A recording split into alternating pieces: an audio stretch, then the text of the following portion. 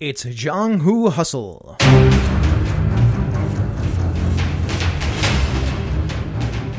Hello, and welcome to another episode of Jiang Hu Hustle. I'm here with my co-host, Eric Farmer. And I'm here with my co-host, Eli Kurtz. It's good to be back with you, Eric. Oh, man, it feels like forever. I know. We were parted, but we're united once more, and we're ready to take on the entire martial world together. That's right. Cue shots of our hands clenching. Yeah, in and like Brotherhood. Lightning in the background and explosions and stuff. That's a different genre, but you get the idea. Sure. So we are continuing our discussion of serial stories as seen in Laughing in the Wind, which was a pick from our Patreon supporter, Lowell Francis. Thanks so much, Lowell. This time, in the first couple of episodes, we were talking about just one scene and how it affects the characters that are directly involved in that scene. And this time, we wanted to pull back and look at the faction-level politics of the story because there's a lot to explore there. And it's not at all because we just got sucked in and watched several more episodes. Yeah, definitely not. Definitely not. Although, if that were the case, I would be compelled to say that this show is amazing and anybody who has the ability should head over to YouTube and give it a try. Yeah, absolutely. Yeah. Specifically, we are focusing on episodes 3, 4, and 5 for this episode. We are taking the faction stuff that was introduced at the end of episode 3 and pretty much all of episode 4 and then the relevant bits of episode 5 as well. But before we do that, we should probably thank our patrons, shouldn't we? Oh, man, we've got a nice, good, healthy list going on of patrons. Yeah, we do. Thanking.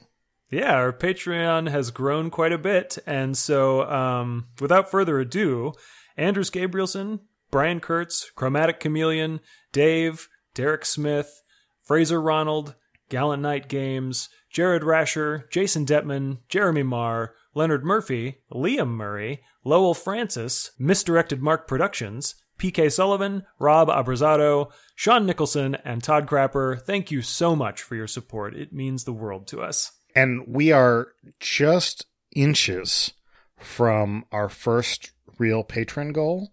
So we're at $47 as of recording. When we hit $50, we're going to be donating a portion of our Patreon money to a charity. And that charity that we've selected is Asian Americans Advancing Justice.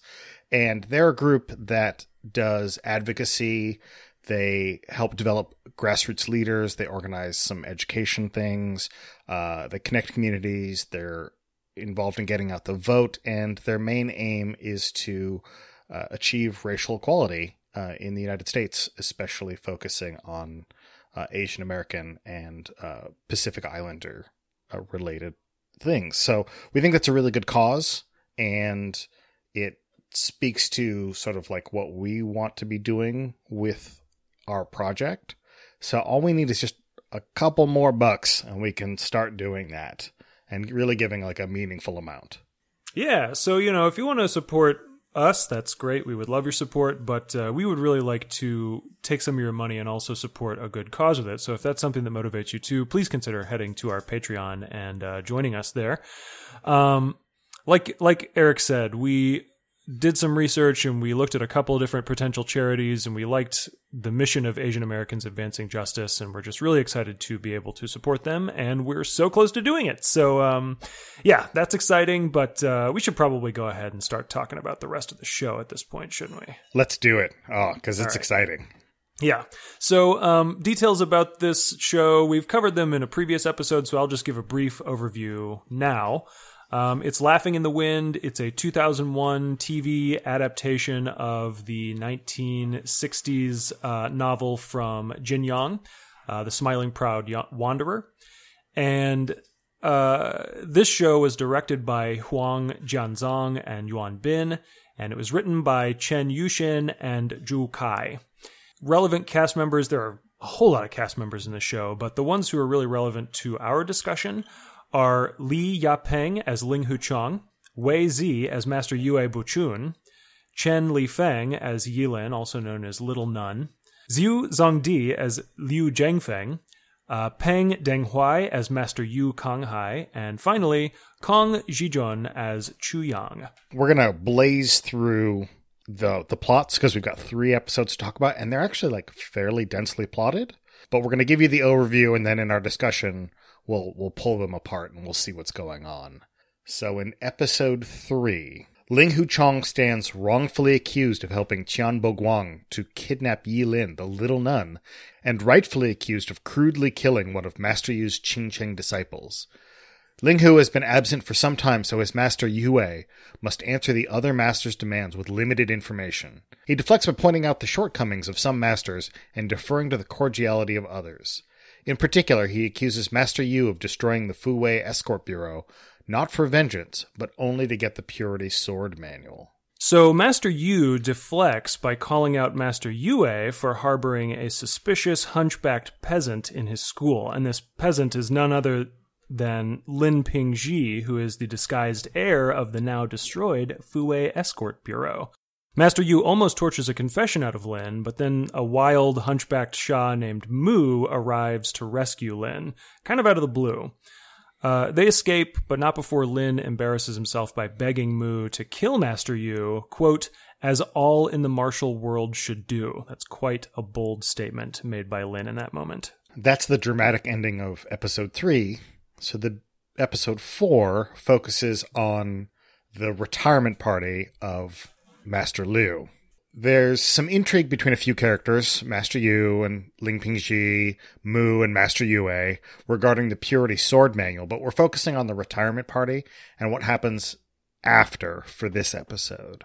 So Liu Zhengfeng wants to retire from the martial world to make music with Chu Yang, who just happens to be in the evil party.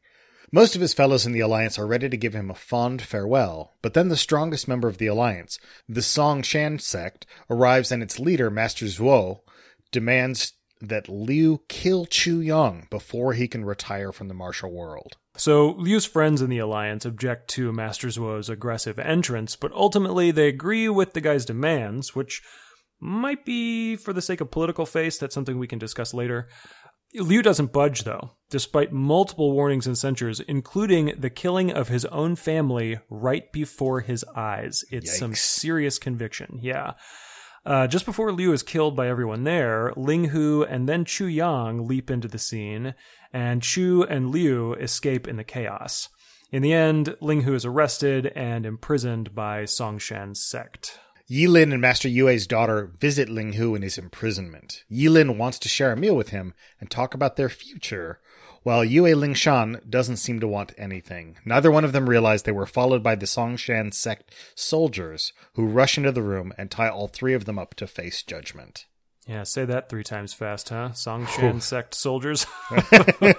Red leather, yellow leather. Yeah. So that's the meat of episode 4. And then in episode 5, there's still some factional stuff that's relevant, so we'll sum up that stuff too. So at long last, Chu Yang and Liu Zhengfeng compose and perform their song, Xiao Ao Jiang Hu, which translates to Laughing in the Wind in this translation. Although, a quick note, that's the title of the novel in Chinese, Xiao Ao Jiang Hu, and the phrase translates to mean living a carefree life in a mundane world of strife. And you'll notice Jiang Hu, obviously that's a concept that we're familiar with. So anyway, Chu Yang and Liu Zhengfeng compose and perform this song, and Ling Hu and Yi Lin, who escaped, are there to hear it. Chu and Liu hardly have a chance to enjoy their harmony when the Songshan enforcer Fei shows up and kills Chu Yang's granddaughter. Fei takes on Ling Hu, Chu, and Liu all at once and holds his own, and ultimately he isn't killed until Liu Zhengfeng's master Mo arrives out of the blue and then kind of disappears just as suddenly. So later, while traveling, Ling Hu stumbles upon the imprisoned Lin family as they're interrogated by Mu, who's the hunchback who suddenly appeared an episode ago. Ling Hu scares Mu away, and before the Lin family dies, they beg him to pass along a message. They would be honored if their son, Ping Ji, would become a disciple of Master Yue of Huashan's sect. Ling Hu delivers the message, but Master Yue is hesitant to accept Ping Ji because of his entanglements with the hunchback Mu, and because he killed Master Yu's son. The abbess arrives to say that she'll stand by Master Yue if he takes Ping Ji as a disciple. Then another Songshan sect enforcer ominously congratulates Master Yue on his new student. Mm-hmm. Yeah, and this Songshan sect enforcer, he doesn't even get introduced. Like, he doesn't have a name. He's just a force in the episodes. And there are a few characters like that. We also mentioned how, Master Mo kind of arrives out of the blue whenever Chu and Liu finish their song. And like I said, there are a couple other characters like that. I just kind of had to come to peace with the idea that these characters probably get more screen time later on in the episodes. Right. We didn't even mention that Holy Lady comes in and helps deal with the Songshan sect while Chu Yong and Master Lu are dealing with their music and all of that kind of stuff. So yeah, it was an interesting moment. There's a whole bunch of stuff. Yeah, especially because Holy Lady wanted to kill Chu Yang in the first episode, and he had to basically beg for his life, and she didn't seem too keen on doing it. But I don't know. I have thoughts about that, but we can get into that later, I guess. Right. So we wanted to talk about faction-level politics in these episodes, and they are rife with examples. But before we get too deep into the details from the episodes, I wanted to discuss the concept of face in Chinese culture. This is the term, like, you have to save face with somebody. I'm going to lose face with somebody. It's an international concept, but it has some pretty deep roots in China. I wasn't able to tell if China was the first culture to use this term, face, and that sort of thing, but they have been using it for a very long time. And I think that an understanding of how they perceive this concept will help us not only in this episode, but actually for our entire project. So just really briefly, there are 3 Chinese words for face in common use. This is Mian, Lian, and Yan. And of those 3, Mian and Lian are both pretty regularly connected to this concept of sociological face, I guess you could say. In terms of the history of the term, there is a Chinese philosopher and writer by the name of Lin Yutang who in 1935 described face like this. Interesting as the Chinese physiological face is, the psychological face makes a still more fascinating study. It is not a face that can be washed or shaved, but a face that can be, quote, granted and, quote, lost and, quote, fought for and, quote, presented as a gift. Here we arrive at the most curious point of Chinese social psychology. Abstract and intangible, it is yet the most delicate standard by which Chinese social intercourse is regulated. He goes into some detail and talks about how there are these 2 particular terms, mianzi and lian. Mianzi is like your social status, your prestige, and lian is your moral character, the trust that people have in you to be a good person. And so these 2 concepts are 2 of many concepts that are a part of this concept of the face, but they're really particularly important for our conversation. And then that gives you a little bit of an idea of the history, but to give you a taste of the modern understanding of the term too, I found a blog post on a Chinese cultural website that went into it a little bit too, particularly for modern business people who find themselves going over into China and interacting with business people over there. And so the quote from that website is, "In China and much of Asia, face represents a person's reputation and feelings of prestige within multiple spheres, including the workplace, the family, personal friends, and society at large." This post went on to say that there are 3 components of a modern understanding of Chinese face. The first is individual, which is a person's self-esteem via their accomplishments. The second is community, which is respect paid based on position or status. And then actions, which are the activities that actually allow someone to gain or lose face. And then one brief example of how face is used in practical Chinese interactions is giving face can be an opportunity for you to build relationships and influence decisions with people, especially people who are less prestigious than you. If you give face to them, you elevate them and they become indebted to you. Whereas causing someone to lose face can reinforce your own status, it can push someone out of their job, it can pressure someone to fulfill a promise, things along these lines. So you may be listening to this and thinking the concept is pretty intuitive. It's almost exactly how we understand it in Western culture as well. You know, you've got social standing, you've got political standing, business standing, whatever. And there are ways that people can honor you or criticize you that can build up or diminish your own standing. It's just such an important part of Chinese culture, especially in wuxia, that I felt it was important to give a brief overview here.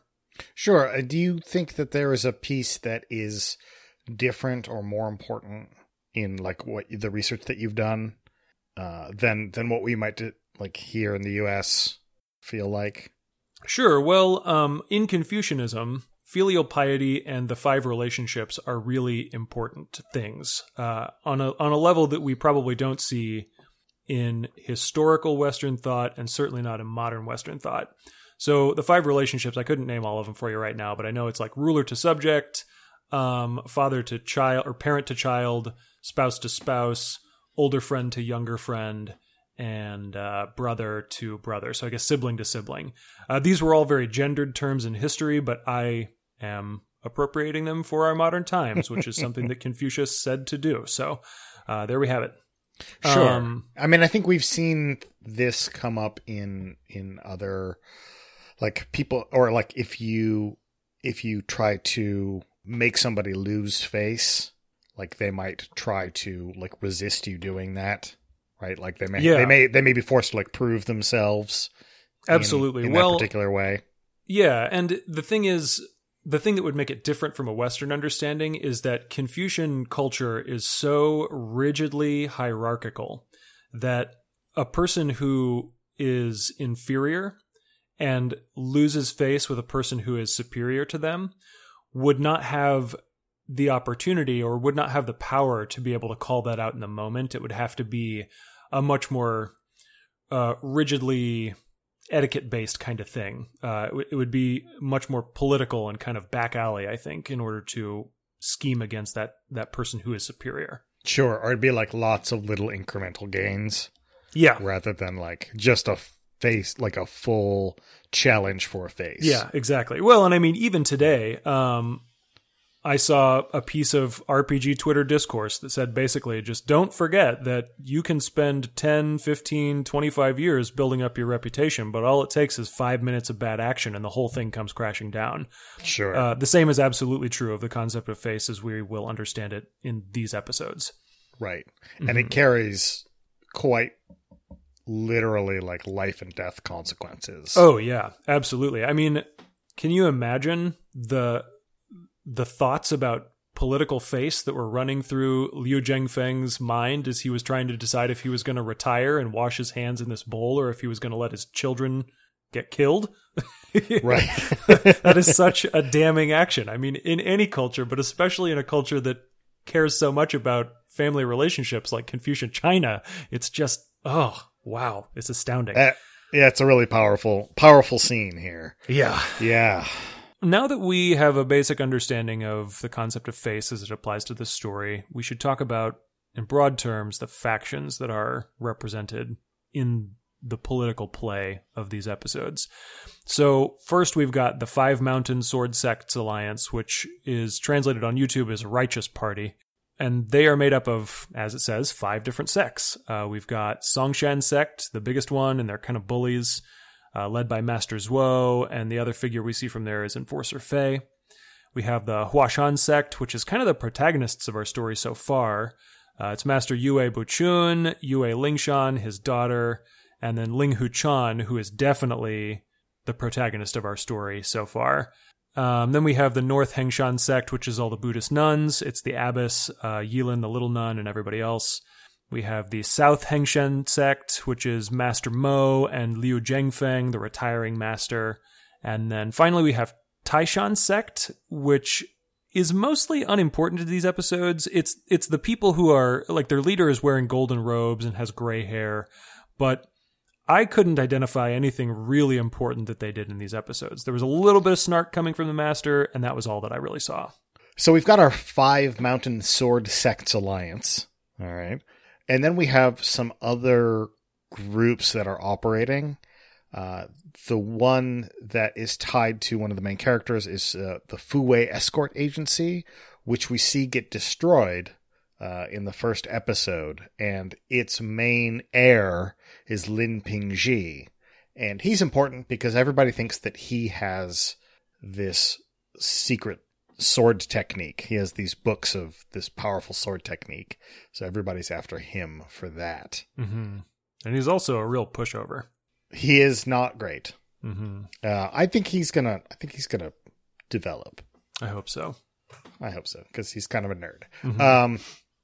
But then we have some of the more evil or like sort of aggressive sects. So we have the Qing Cheng sect, and they are a sect of sort of like magical Taoists, right? Led by Master Yu Kung Hai, and Lin Pingji killed Master Yu's son at sort of like the very first episode. And again, that sort of spins the action into place. We have the Sun Moon Holy Cult, which on the YouTube is called the Evil Party, which is mainly represented by Chu Yong, who we have talked about earlier as just wanting to play music with Master Liu. And then we have some, what we can only assume are independent Sha. So we have Tian Bo Guang and the Holy Lady and Mu, the mad, I don't know, he's like a wild man. Yeah, he's an interesting character. He and Tian Boguang seem like they're both cut from the same cloth. They're both clearly not involved in civilized society. They kind of move around in the wilderness, but they're both undeniably powerful too.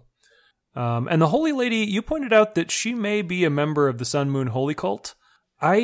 I'm not certain about that, but it's definitely possible. I kind of have a hard time figuring out where she's from and what she's doing anyway, so could be anything. My only inkling of that is that it seems like Chu Yong owes her, and his actions are sort of dependent on her approval.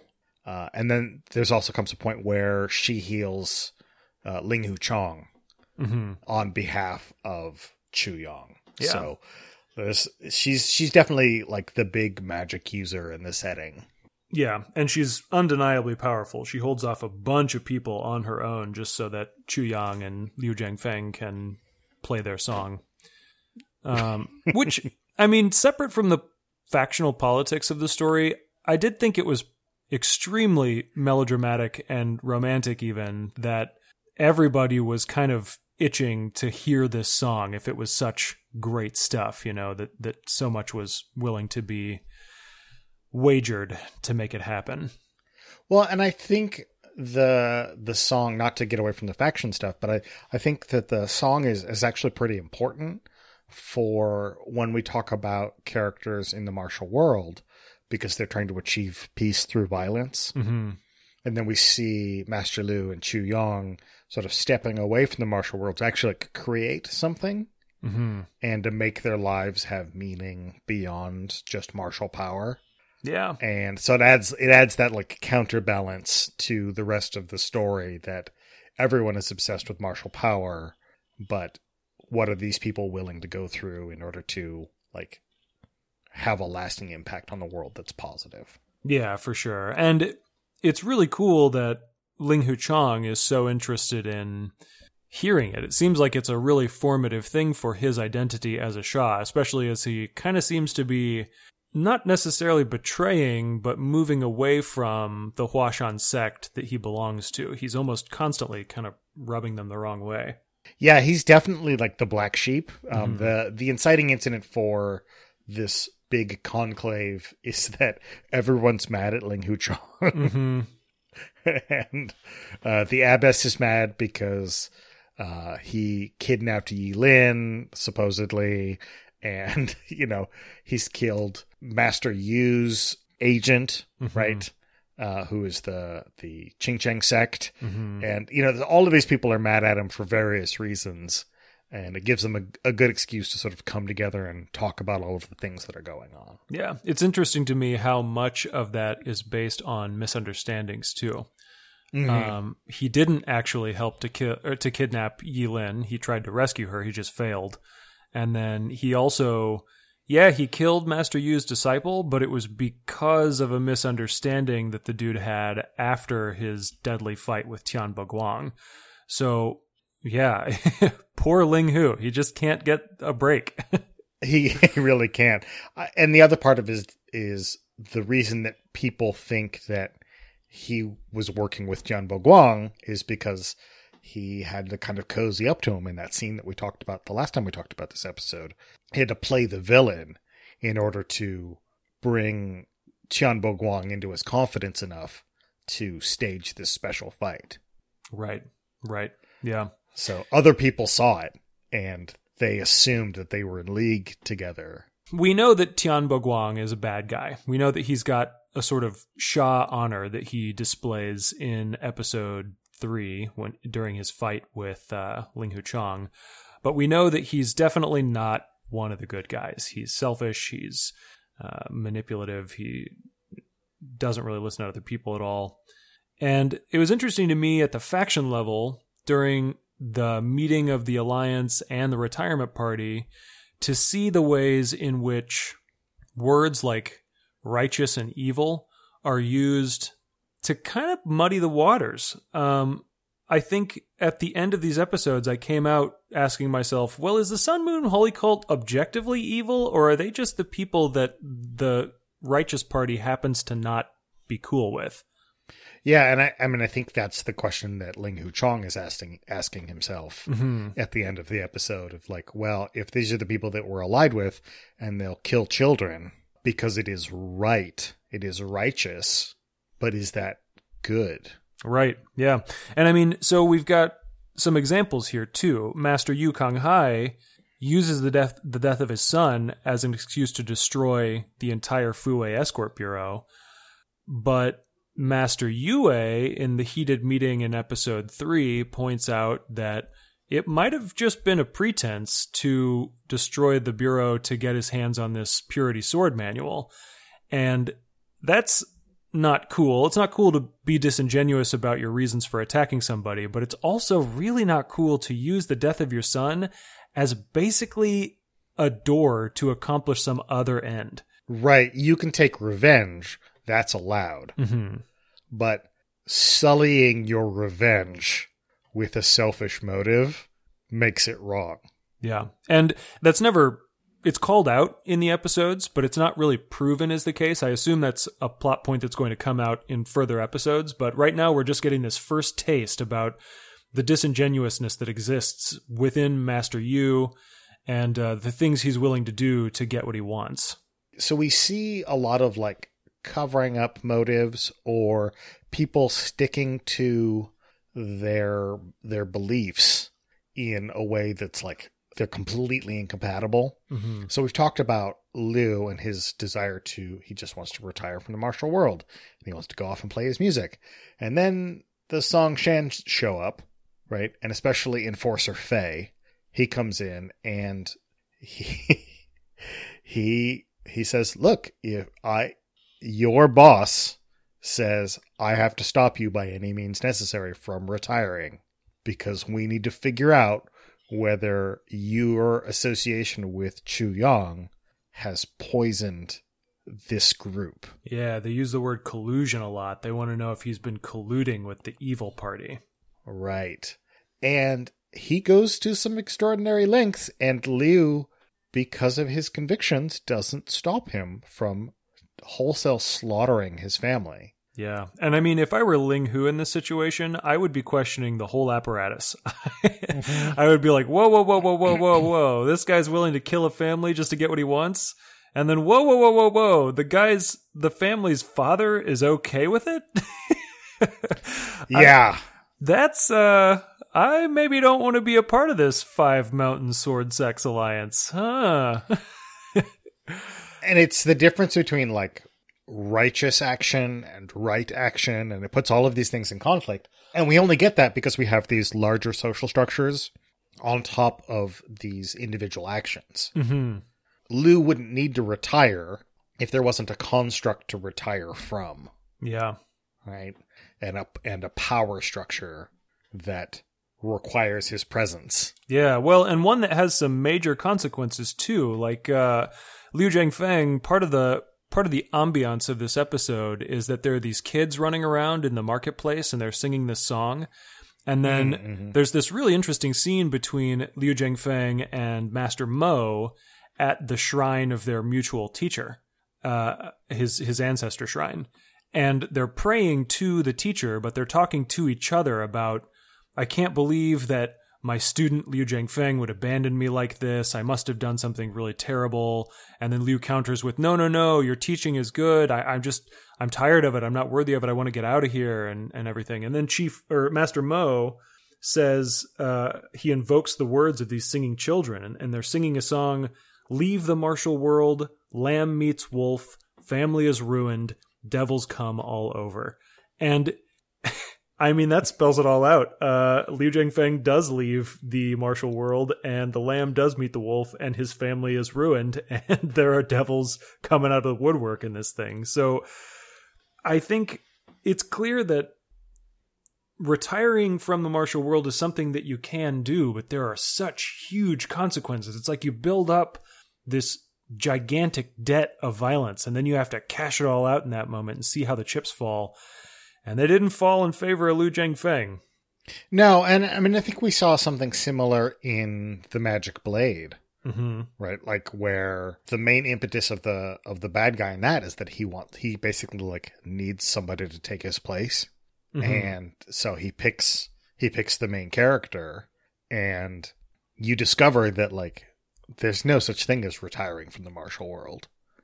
Because of these structures that are in place, and you can only move upwards or you can die essentially. There's no middle ground there. Yeah, and those structures get more complicated when we start interleaving the factions that we see in here, and they start putting pressure in various directions on the groups. Right, because even within the Five Mountain Sword Sex Alliance, they are not friends, necessarily. They have their own petty rivalries, and I mean, it seems like the Abbess is totally willing to go to the mat with Master Yue over the subject of her disciple Yilin being taken. And the only way Master Yue is able to keep the Abbess from drawing her proverbial blade is by appealing to her status as a living Buddha, and sort of courting her with cordiality. And right, but when she thinks that Yilin is still kidnapped, she's willing to kidnap Yue's daughter. Yeah, as collateral. As collateral until Ling Hu Chong, Yue's subject, returns Yilin. And so in addition to like the actions that the individual characters want to do, they have an agenda that exists above it, and they're willing to do certain things that we would see as wrong. Yeah. So yeah, this definitely makes the relationships more complicated. Yeah. This was one of the pieces of media we've watched so far that really hit home for me about how wuxia narratives could be repurposed for a modern Chinese gang culture. This notion that it is a very cutthroat and violent world where there's always deals being done, and there's always these grand fatal gestures being made by all parties. You can really see the criminality of the Jianghu and even the Wulin in these stories. For sure. The other thing that I thought was interesting, and we sort of touched on this last episode with Louisa and Louis, and we talked about how even a good character's actions can appear villainous to someone else.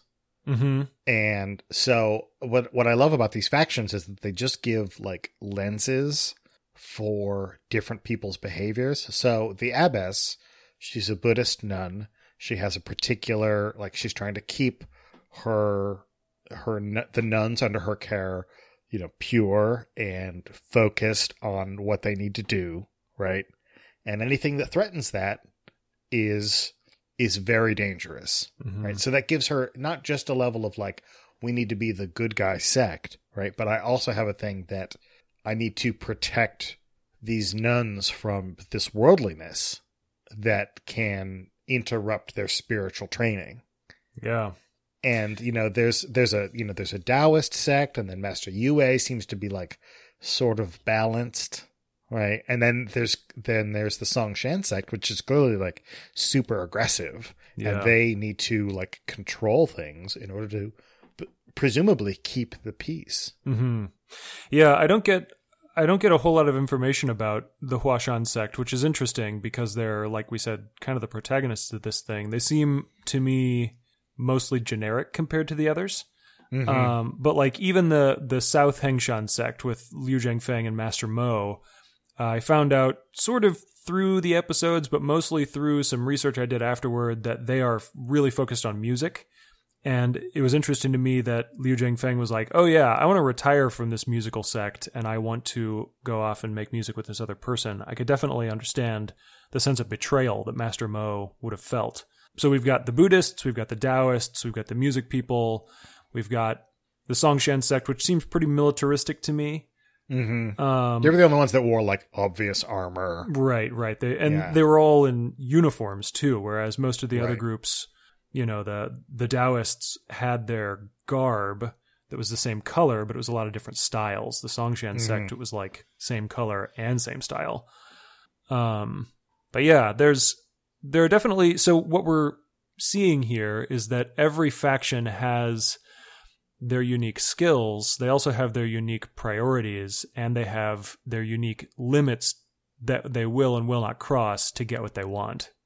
It's also interesting to see them deal cordially with like the Qingcheng sect, because it's not a part of the Five Mountain Alliance. Right.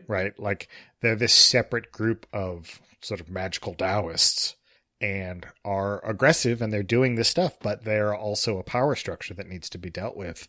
And there is a certain level of courtesy that has to be extended. Right. Yeah. They were treated so much as equals in the Alliance meeting that I thought for a moment, wait, are they the fifth member of the Alliance? What? How many factions are here in this meeting right now? It threw me for a loop. Yeah. And it would make sense to me also that if you have an alliance that has Buddhists in it, you might also have an alliance with Taoists in it to capture them all, I guess, you know? Right. They do. And they do. It's the Taishan sect is right. But they don't get a whole lot of screen time yet. Right. And it makes me wonder, too, the Sun Moon Holy Cult, are they as monolithic as the Righteous Party portrays them? Or if we were to experience some episodes that feature the Sun Moon Holy Cult, would we find out that they, too, are a bunch of infighting factions that are only unified by their enmity of the other alliance?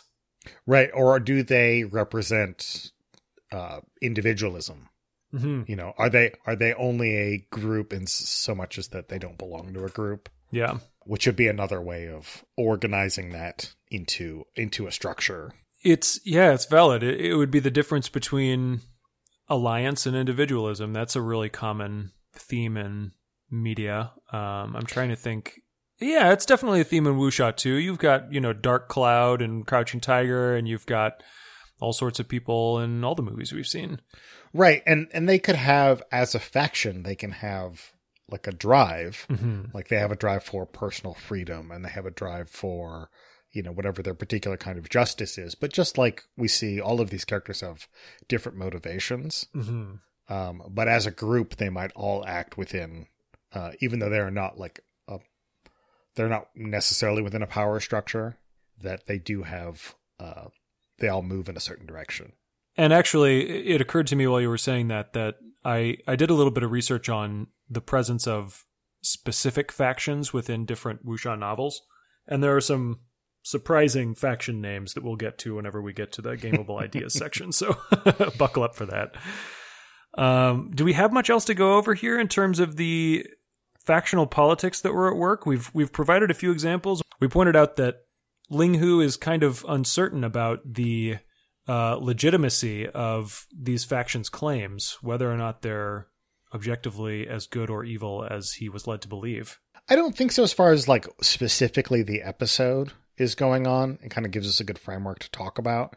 But let's talk about some gameable ideas and see what we can kind of fold this in and talk a little bit more generically about this. Sure, yeah.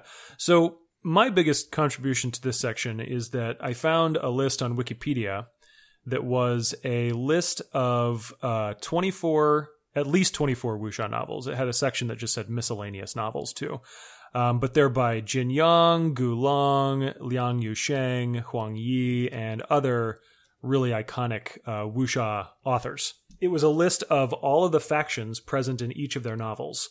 And so I did kind of a spot search. It wasn't super exhaustive, but I wanted to get an idea for which factions were the most common and if there were any that were particularly uncommon. And it turns out there are a lot of factions that appear in 2 or 3 different books, but there are also some that appear in many more than that. So, for example, the Shaolin sect, one of the most iconic in all of the genre, they were in 11 of these 24-plus novels. Tied for second place with Wudang, which also was included in 8 different novels. The Beggars sect, as soon as I read that, I was like, oh, Tian Bo Guang. Okay, he's just part of the Beggars sect. That's fine. That makes a lot of sense now. Throw Mu in there too. Why not? It's John Wick 2, right? Yeah, exactly. It's it's Lawrence Fishburne. That's right. And then you've got a sect called the Heavenly Dragon sect, which had which was in 5 different novels. You have the Mount Heaven sect, which was in 5 novels too. But something that was really interesting to me is that escort agencies, just a generic category, escort agencies, were present in 15 of these 24 different wuxia novels. And family sects, which were just like, such and such family style, were in 12 of these 24 novels. So even though Shaolin is the one that we know most in all of the genre, it's actually the case that way more often you're bound to see something like just a generic security company or just a family style that's been passed down. I can see like a security or escort agency as a good basis for like a more directed wuxia game. Oh, for sure. Right? Like that's very much like go here, do a thing. And so there's a reason that it stands out in fiction, because it's an easy thing to hang a story on, as well as families are, rife with drama that you can stir up. But like absolutely, escort agencies, you're like, you want to get that action in there, and you're like, great, here's a task to go and do, and like a bunch of people are going to try to stop you, but you get to be heroic and you get to go and do the thing. Yeah, and you get those sweet ducats at the end of it too. That's right. And that makes sense to me that those are the 2 most common, the security and then the family. But it is fun to have something a little more that feels a little more thematic, like Shaolin and Wudang and the Beggars sect. I want to learn more about them. And anytime you get great. like a cool name to somebody, it feels really like exciting and powerful. Mm-hmm. So I don't necessarily want to like skimp on that. Yeah. There could be some really juicy fuel there too. So definitely worth investigating more. So speaking of joining a faction, I want to talk about, because one thing that we saw in the show was that we had all of these factions, and they all sort of were aligned and they sort of weren't. And one thing that I want to talk about is ways to make those faction level politics relevant to your characters. And that's part of the reason why I wanted to keep episode 5 in, because episode 4 is like where we see all of the factions interacting as factions, right? Mm-hmm. But episode 5 is where we start to see the actions that individuals make within the faction that challenge the faction have their fallout. Yeah, it seemed to me that episode 3 was introducing the factions in a way that was more tangible than the first 2 episodes. It's the first time we see them all in the same room together. And then episode 4 was figuring out exactly how they're all tangled up with each other. And then episode 5 was taking it back down to the individual level and seeing how the fallout affects our characters that we care about. Right, and how it's going to affect, like, especially like our main protagonist, Ling Hu Chong, who's maybe going to start thinking about his relationship to his sect, to the Huashan sect, like slightly differently now, because he's seen how their allies act, and they're sort of tacitly in line with them because they didn't stop them from the Songshan sect from coming and doing these depredations, right? Mm-hmm. And because they said, well, look, we actually do need to know whether Master Lu's has been colluding with the evil party. And so it's got to make Ling Hu Chong think, is this the kind of group that I want to be with? And to see the fallout of that, I think, is one thing that will help players take faction politics seriously. Mm-hmm. Because I think it's one of these things that it's easy to say, like, oh yeah, this group has this, and this group is this, and this group is doing this, and to have it be kind of over there where things are happening. But to really show that, like, your characters as individuals can push on factions and they can push back, and that the factions have complex relationships within each other that spill out into actions that happen in the story. Mm-hmm. You know, like that one scene where Master Lu is like trying to retire is one thing, right? Like that's a cool scene, but it's mostly like a faction level scene.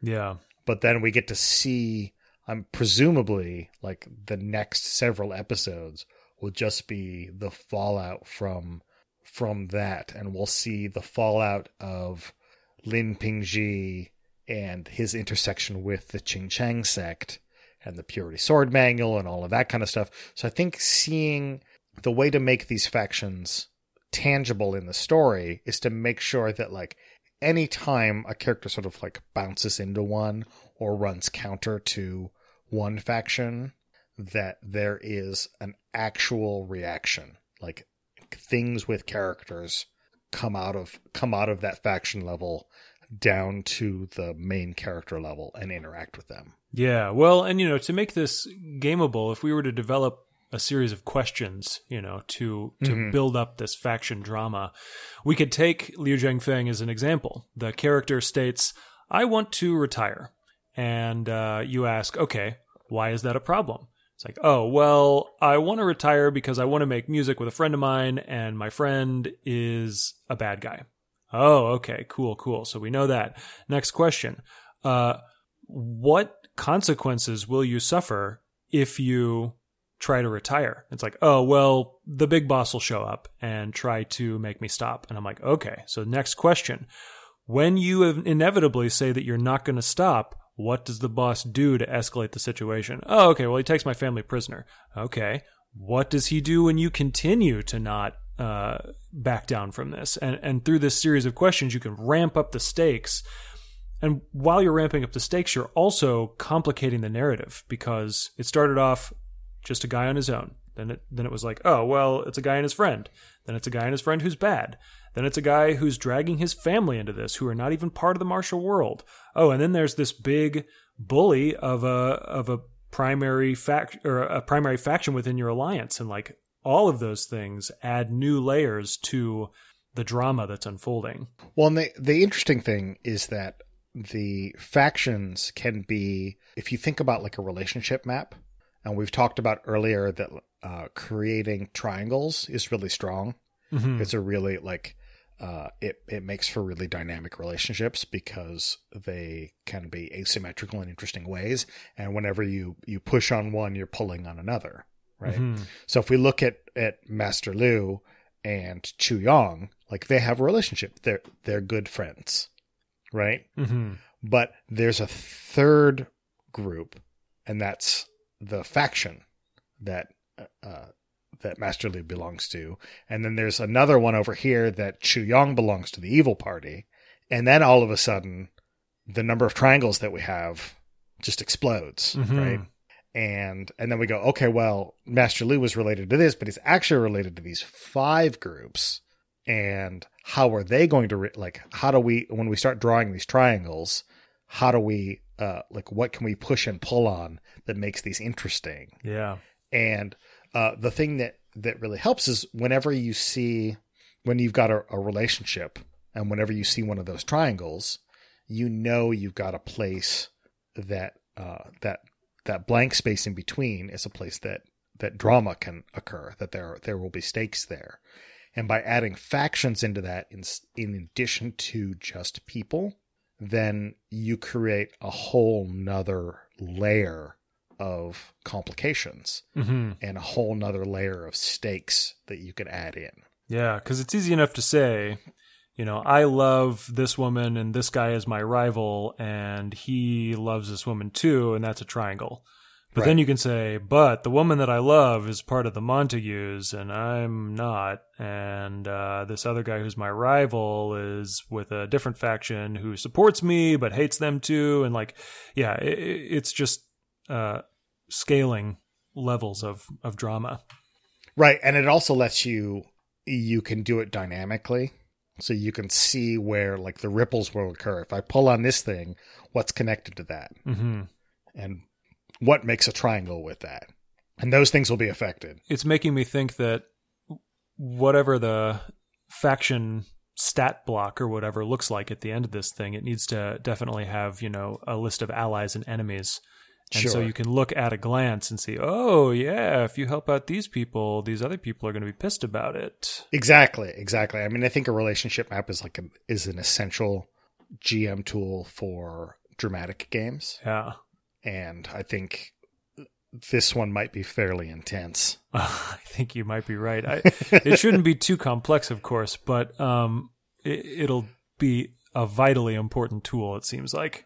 The nice thing that we see in the show that I think we can bring into our gaming is that each faction has only a couple of like faces that we associate with.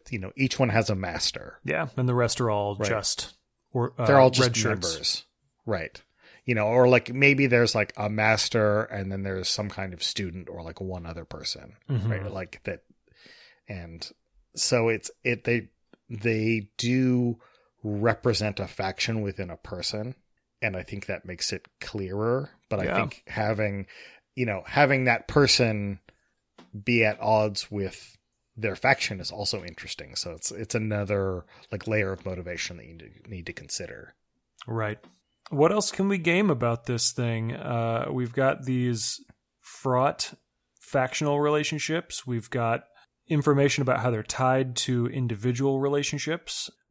There really wasn't there was a mass battle in one of the episodes, but it was not at all the focus of our story. It was really the story of how these two guys fend off all attackers for the sake of escaping and making this music together. It wasn't a moment for all of those massed forces to really shine or have their story told. It's definitely as many characters as this story has. It's definitely focusing on the individuals. And like some mass battles aren't really like the dramatic thing. We just see like these people go off and they deal with it sort of in a off-stage sort of way. But we know that pressure is there. Yeah. We know that if that person doesn't go and deal with it or something happens, then there's a consequence that can roll in. So it's your front from like Apocalypse World, or it's your thunder from Swords Without Master, right? It's this thing that's coming that we can signal to put pressure on the characters. Yeah. But the main drama is that dramatic interaction between the characters and their motivations and their factions and their motivations. Yeah, makes sense to me. Great. Should we move on? Yeah, sounds good. All right. So Stealing is Art. I had to dig through some of my collection here to come up. Faction systems are weird. They're generally just sort of like, hey, GM, do the thing. Right? Yeah. Like, you know how to GM. This is, remember to think about what's going on in the background. Yeah. Right? There are some games that give us some tools to deal with factions. And I have some of my favorites going from like most heavy GM stuff to like lightest. All right. So the first one I'm going to talk about, and the first one that I have like real experience interacting with, is the faction system by Kevin Crawford. And this appears in basically all of his games. So Stars Without Number, I think it appeared first in a supplement called An Echo Resounding. And what it is it's essentially a mini game that the GM plays by themselves between sessions. And it's you figure out who the big players are in your setting, and you give them you give them stats just like they were a character. They're simpler, and then they have various types of assets based on what kind of faction they are, whether they're smart, whether they're wealthy, whether they're aggressive, etc., etc. Then you play this mini game where they go in order and they decide like what they're going to do. Like maybe the aggressive faction is going to start mustering more troops, or maybe they're going to move some resources from one place to another. And you go down the line and you run this little mini game with all of these factions, and they can fight each other, and they can interact with each other. They can trade with each other. And what happens is that by the time you get to the end of that, you have all of these factions that have done all of these things that will show up in the world. So if the aggressive faction is mustering troops, you might go into a town and find that there's no able-bodied men in that town anymore, because the army is gathering up all of the able-bodied men to form an army. And this is like a hook that the players could catch on to, or it's an explicit thing that they know, or... Right. And so what it does for Kevin Crawford's games, he sets it up in that they're specifically set up for a sandbox, so that your players can like wander around these worlds and that they have their own motivations, even if the player characters aren't there to interact with them. Cool. And so, yes, but the nice thing is like you go to a place and you find out that there is this story that's been going on without you, and you can sort of wander into it and find its effects, and then you can affect it. And so like what the players can do can have an effect on the factions, and when the players get strong enough, they can actually start leading their own factions. Cool. I was going to say at first, so I'm really conflicted about this, to be honest, because I've been on the hunt for a really satisfying single-player RPG, because it's tough to get a group together sometimes. And it would be really nice to have a satisfying RPG experience by myself when I can just do it on my own time. But I also have lately been really railing against the notion that GMs should do any more work than the players do, or than the other players do, I should say.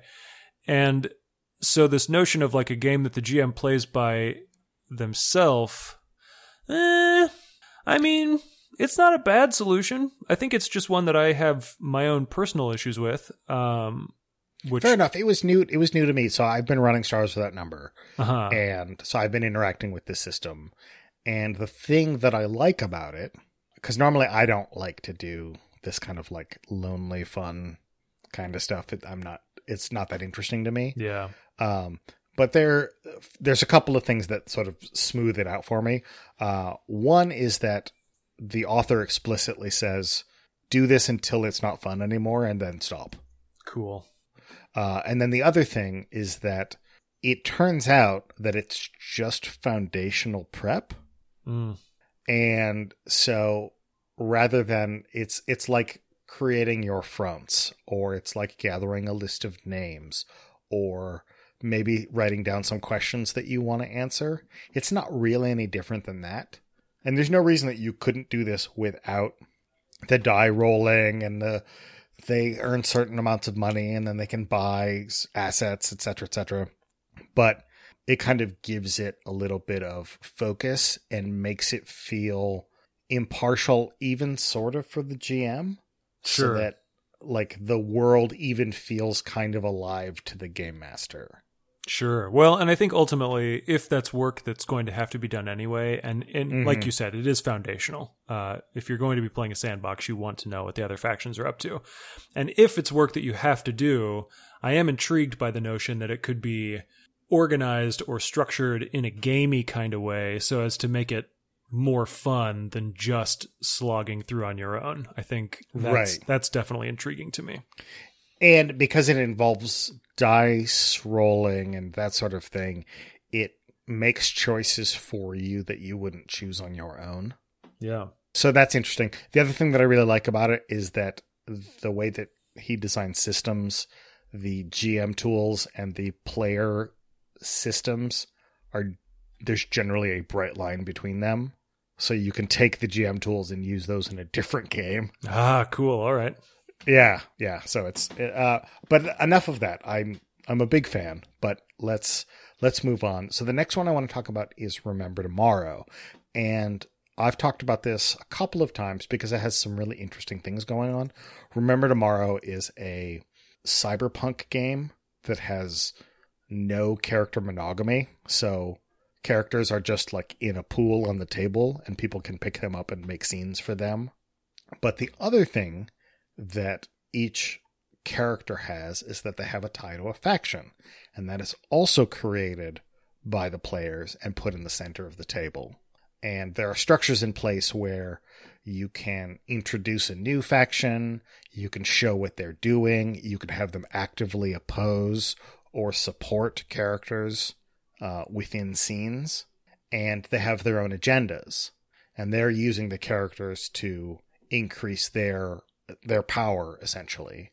And so they have like what we see in the story that we're watching today, in that like they have their own agendas that are sometimes sometimes for the characters, but they always reflect back on the faction. Cool. And make it so that whatever they can do to make those characters act in the way that benefits the faction, whether it's good or bad for the character, is what they're like moving towards. And again, those are non-monogamous, so other players can pick those up and act for those factions. I like it. Yeah, there's a lot of interesting things in Remember Tomorrow. I don't know that it's not the easiest game to get to the table, but it's super interesting. And then talking about super interesting, but a little lighter, I have these sort of on the same line is Archipelago or Questlandia, because they both have a thing where players can own sections of the world. Like in Archipelago, like one person can be in charge of the magic, and one person can be in charge of the geography. And it's such a collaborative storytelling experience. But like whenever a question comes up about the magic, whoever owns that detail has the final say. All right. Yeah. And so that's not necessarily factions, but it is elemental forces at work in the world that influence the world, and you have a hand in guiding them. Right. And it makes the players have their own characters, but then they also control elements of the world, which I could see easily being drifted to factions. Mm-hmm. Oh, yeah. And it could be applied pretty easily. Yeah. And be like, oh, well, what is this faction up to? This player that owns that faction, they can tell us what's going on. Yeah. And they're the ones that get final say. Cool. On those things. So there's a lot of ways. And so we go from essentially like full GM authority to distributed GM authority down to player authority. That's kind of how I structured my list here. You clever guy. Look at you. Yeah. I like it. No, that's good. And I think it's informative for any type of game we would want to create too. And I'm sorry, I don't know if you mentioned it or not, but I guess Questlandia, the system works similarly to an Archipelago? It has the same thing where players own details. Okay. And so they have, it's their responsibility to speak for those details. Cool. So that's why I put them on the same line, because they essentially have the same technology in them that you could easily steal. Very nice. And it's not necessarily like a true lineage of the mechanics. It's just they happen to be really similar. Or do you think there was like direct influence there? I couldn't say. Okay. Well, anyway. It's a cool idea all the same. Yes. Cool. So shall we move on to some comments? Let's do it. We've got quite a few, so let's dig into them. All right. Do you want to do this first one? So our first comment comes from George Pitre on G+ regarding Side Hustle number 3.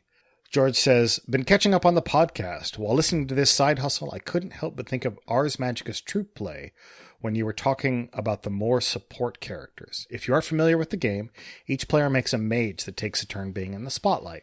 When their mage isn't the focused, the player instead is playing a support character. I believe the term is Grog, but I'm not completely sure. it may be something to look to when further developing your wandering character idea. And so we got back to George, and that is sort of a somewhere between Ars Magica and Remember Tomorrow is sort of where like my idea came from. And Ars Magica is really interesting because you have every player is a main character, but they essentially rarely interact because of the way that, because you're basically a magician in a tower and you're doing your magician things. And so you can send off the other characters to like go and do quests for you because you're a magician. You've got stuff to do. Yeah. So that's kind of fun. But so it means that like everyone gets to be a magician and everyone gets to be a support character. It's a pretty clever idea, and that's one way of solving that problem. And then Remember Tomorrow says, forget it. Nobody owns a character that comes with its own issues. Yeah. So that's why I like tried to fall somewhere in between. But George says, I suspected it had some roots there, but felt compelled to point it out just in case it had somehow escaped your radar. I have to say I'm extremely enjoying the podcast, and it has reignited some personal game design ideas that have been sitting on the back burner. Keep up the good work. Well, thanks, George. Yeah. And best of luck on your game designs. Yeah, absolutely. Thanks much, George. So this second comment comes from that Dave guy on the Misdirected Mark webpage. That's patron Dave, by the way. Oh, okay. Well, hey, Yeah. Dave. How's it going? So Dave writes, have you guys read Ben Lehman's Polaris? It's GM-less and has a really interesting mechanism for assigning, quote, NPC roles based on position at the table relative to the current main player. Opposite seat plays adversaries, seat to the right plays casual relationships, seat to the left plays formal relationships. Also, while the setting is the doom of the Frost Elves at the literal dawn of time, it's very much suited to at least some variations of the wuxia genre. Also, it's a damn fine game that doesn't get nearly enough love, and then he provides the URL to check that game out. And then he says, oh yeah, also, Ron Edwards' game Troll Babe has a really cool way of dealing with the scale of the protagonist based on what kinds of problems they can address. So I've heard of Troll Babe like 3 times, but all I know about it is that it's an awesome name for a game. It's pretty good. So I went and I looked it up. Uh-huh. Troll Babe's one of those games that I've had for a long time and I've never had a chance to play. So I went and I dug it up and I was trying to see what Ron had to say about scale. And it's very much like what we were talking about. So when you start out, you can only affect your own well-being and maybe like a few people's well-being, like as a main character, right? And what happens is that between sessions, anyone can vote to increase the scale of the game. So from sort of one or a few people, it goes up to a small group. Then it goes to an organized group. And it actually goes up in 7 levels up until we get to land a large identifiable by similar cultural practices and physical resources, including many communities across a diverse geography. So we start from just like a few people and we work our way up to like essentially like a whole country. And the thing that Ron says in Troll Babe is that in between sessions, you can elect to increase the scale of the story of your effect on the world, but you can never go back down. Oh, okay. And yeah, so like you start off and maybe your main characters can just affect themselves and maybe a couple of other people. And then maybe we keep going and we play a couple more sessions and you elect to save a village, right? Now that's level 4, right? And then, so what it does is it creates this sort of level-like ramp that you'll never slide back down on. But by the time you get to the end, you are all affecting countrywide. All of your stakes are now countrywide and epic in scale. Yeah, I mean, I'm always down for some countrywide epic Troll Babe stakes. Exactly. So, so that's definitely like an interesting thing of like, you can always ratchet up your scale, but you can never unratchet it back. Yeah. Oh, like I said at the very beginning of this episode, or near to the beginning of it, Liu Zhengfei, he built up a debt and he had to cash it in when he retired. That's right. That's right. And it's going to have the effect of like plunging this whole society into chaos, probably. Yeah. No, I dig it. And that's the kind of effect that his scale has. Cool. Well, yeah, thanks so much, Dave, for suggesting those. Those definitely merit further investigation. Yeah, and Polaris is you would dig Polaris, Eli. The premise, Doom of the Frost Elves at the literal dawn of time, I'm already like, ooh, tell me more. It's probably the most formal game I've seen. Uh-huh. In terms of like, it takes a specific number of players. Oh. And like where you can't, once you start playing, you can't change your orientation at the table. Oh. Like you can't change seats between sessions because your physical relationship between players matters. That's sort of what Dave was talking about. And then there are ritual phrases. It's got a lot of good stuff in it. Very cool. I'll check that out for sure. It's a game that takes some investment. So cool. Ooh, I agree, Dave. It needs some more love. Next on our list is a message from Brian Kurtz on Patreon. And he says, "Great episode. Thanks for discussing my comment, guys. And thanks for the kind words. I agree with everything that you said. I love the idea of having some structure, perhaps just a few questions, to help this idea of defining what martial arts techniques and moves have come from the master-student relationship to keep it crisp and to keep it at the table." I believe this was a comment on the Kung Fu Panda episode, by the way. Right. This is the one where he was talking about defining styles of like, and training people in like one-on-one sessions for like how to talk about their action within the story. Absolutely, yeah. So he goes on to say, one way to do that might be to have the GM say at the beginning of a session, okay, so part of being a successful Sha is to set martial arts goals for yourself and work to achieve them. Let's talk about one special move or technique you'd like your character to be able to perform in the next fight or in the next couple of fight scenes. I loved Eli's suggestion that one of the things to discuss would be how this technique got learned. Was it a special training dummy, some special aesthetic trial of self-denial, something unique to that character's background? Perhaps listing out a few ways that wuxia films depict how martial artists come to learn new techniques would give the GM and player a repertoire to draw from. And then he says, as far as implementation, a gaming group could pick a style that best fits them. 1, everybody sits down at the table, and one by one, the GM and each player comes up with a move. 2, this, but other players throw in their suggestions too for the player and GM to adopt or reject. Or 3, the GM uses the less structured time before beginning a game session to spitball with each player about a technique, while other players are free to listen in and participate, or socialize with other players in that time before the game begins. Other players are not excluded, but their presence isn't necessarily required either. One advantage of the one special move per session, or at least per early session until a small repertoire is built up, is that it allows customizing this for a character over time without front-loading the burden of defining their martial arts moves at the time of character creation before any fights have actually happened or the player has had a chance to find out in play what they want their character to really be about. I think that last part is really key. Yeah. That, like, you want to on-ramp people. Yeah. In a way that, like, they can start defining their characters, but they don't have to define everything all up front.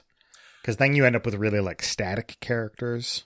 Right. Or characters that don't work the way that you thought they were going to work once you start playing them, and then you're unhappy. Mm-hmm. Yeah. Well, and his third idea for implementation reminds me of an actual play podcast called Warda. I played a character in that, and the game master, Drew, would always at the beginning of a session do this section called Getting to Know You. And it was just an icebreaker question as it was implemented in Warda. It was something about, what is your character afraid of? What's their favorite color? What kind of food do they just love to eat, et cetera, et cetera. But for our purposes, using that sort of less structured time to spitball with a player about a technique and then incorporate that in the session would make, I think, a really effective icebreaker for a wuxia game. Sure. I mean, it could even be like in Apocalypse World during the first session, you're just supposed to like follow the characters around and ask them questions and like build out the world that way. Yeah. And so anytime that there is kind of a lull or you want to fill out the detail in a scene, you can say like, oh, what here in this scene like reminds you of your training, and like what did that look like, you know? And you can just kind of drop these in as you play until each the player and the game master has a sense of like what each character's style is and how that reflects who they are. Yeah. Just by asking like, you know, a question here or there, you can be more or less structured depending on what you prefer. But it's a great way of like investing people, especially if you can tie it into like the action that's going on. Mm-hmm. It's a great way of like, oh, you see this person's technique and you were trained specifically against this, you know, this particular type of weapon. Like, what did your master always say about it? Yeah, and I think so. It's possible that a question like that would be daunting as an icebreaker for a person, but in the context of it being an established ritual at the beginning of every game, you know, what's your new move this time? Okay, what's your new move for this next session or whatever? That gives somebody a little bit of a chance to be prepared so that they're not just flying in blind and trying to come up with some sort of evocative name on the fly. Sure. Yeah, that's true. And I honestly think like a list of names and things is just a good one to have to hand anyway, even for players. Yeah. Just so like, because that's the hardest part. Like, it's easy enough to like sort of describe and get across what you want to get across, but like the actual naming thing is where people tend to fall down. Yeah. Yep. Makes sense. So thanks a lot for that comment, Brian. Always nice to hear from you, and appreciate your insight as always. And we've got one more comment here to get through. Right. So we hear again from Dave. And he says, good ep. I just started watching The New Adventures of Monkey on Netflix, and it's basically Journey to the West set in Australia. Not great production values, but it's fun all the same. Yeah, I watched a few episodes of that, and it has a real like Xena and Hercules kind of vibe to it. And it's not great, but like if you were into that sort of campy television, it's pretty fun. Yeah, it sounds like it might be a sweet spot for me. This kind of maybe sounds like a backhanded compliment, but this show has really helped me to move beyond my fixation on pristine fight choreography. It's not necessarily that I've lowered my standards. I've just understood that there's a lot more for the genre to offer than just a good fight scene. I hear you. Yeah. I definitely appreciate the stories more now than, because I was just like, when a lot of my appreciation is I just want to see like different types of martial arts go up against each other. Oh, for sure. But like, there's also good story and stuff too. So Yeah. like that, I mean, that wasn't the only thing that was holding my attention, but now I have a greater appreciation that that's not the old, you know, that I can have both. Likewise. Yeah. Yeah. So Dave continues, as for new games to draw from, have you taken a look at Tim Kapang's underrated classic, Hero's Banner? It has a multi-track stress/breakdown mechanic that is similar to the one you guys were spitballing, and while it's about young Euro fantasy nobles, it could easily be your skin for wuxia without much effort at all. It's also damn fun to play. Actually, I'm looking back over the website, and it's basically already a wuxia game with a Euro fantasy skin. So that's another one we'll have to take a look at. Tim's a good guy, and he designs really interesting games. So I'll definitely have to check that out. Delightful. Yeah. I just pulled up the website, and it looks like it is nice and affordable too. A $6 PDF. Not bad. And, you know, once I'm pulling up links about RPGs that I want to buy, it may be time to wrap up the episode. Sounds good. So, yeah, once again, I mean, thanks for everybody joining us, and thanks for all of our Patreon patrons for your support. Like we said, we are right on the cusp of being able to do some charitable giving with our Patreon. So if you want to help us get there, we would be delighted to have your help. And as always, thanks for listening, and remember to make your kung fu stronger.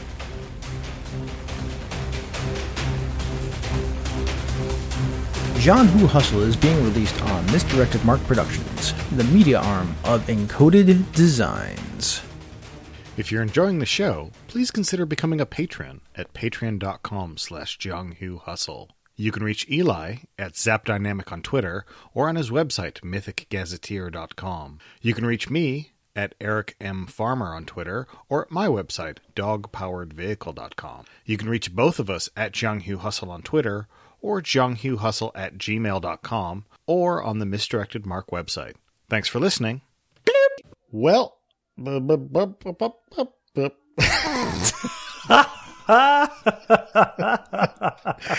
have anything to add there. That needs to be the outro right there.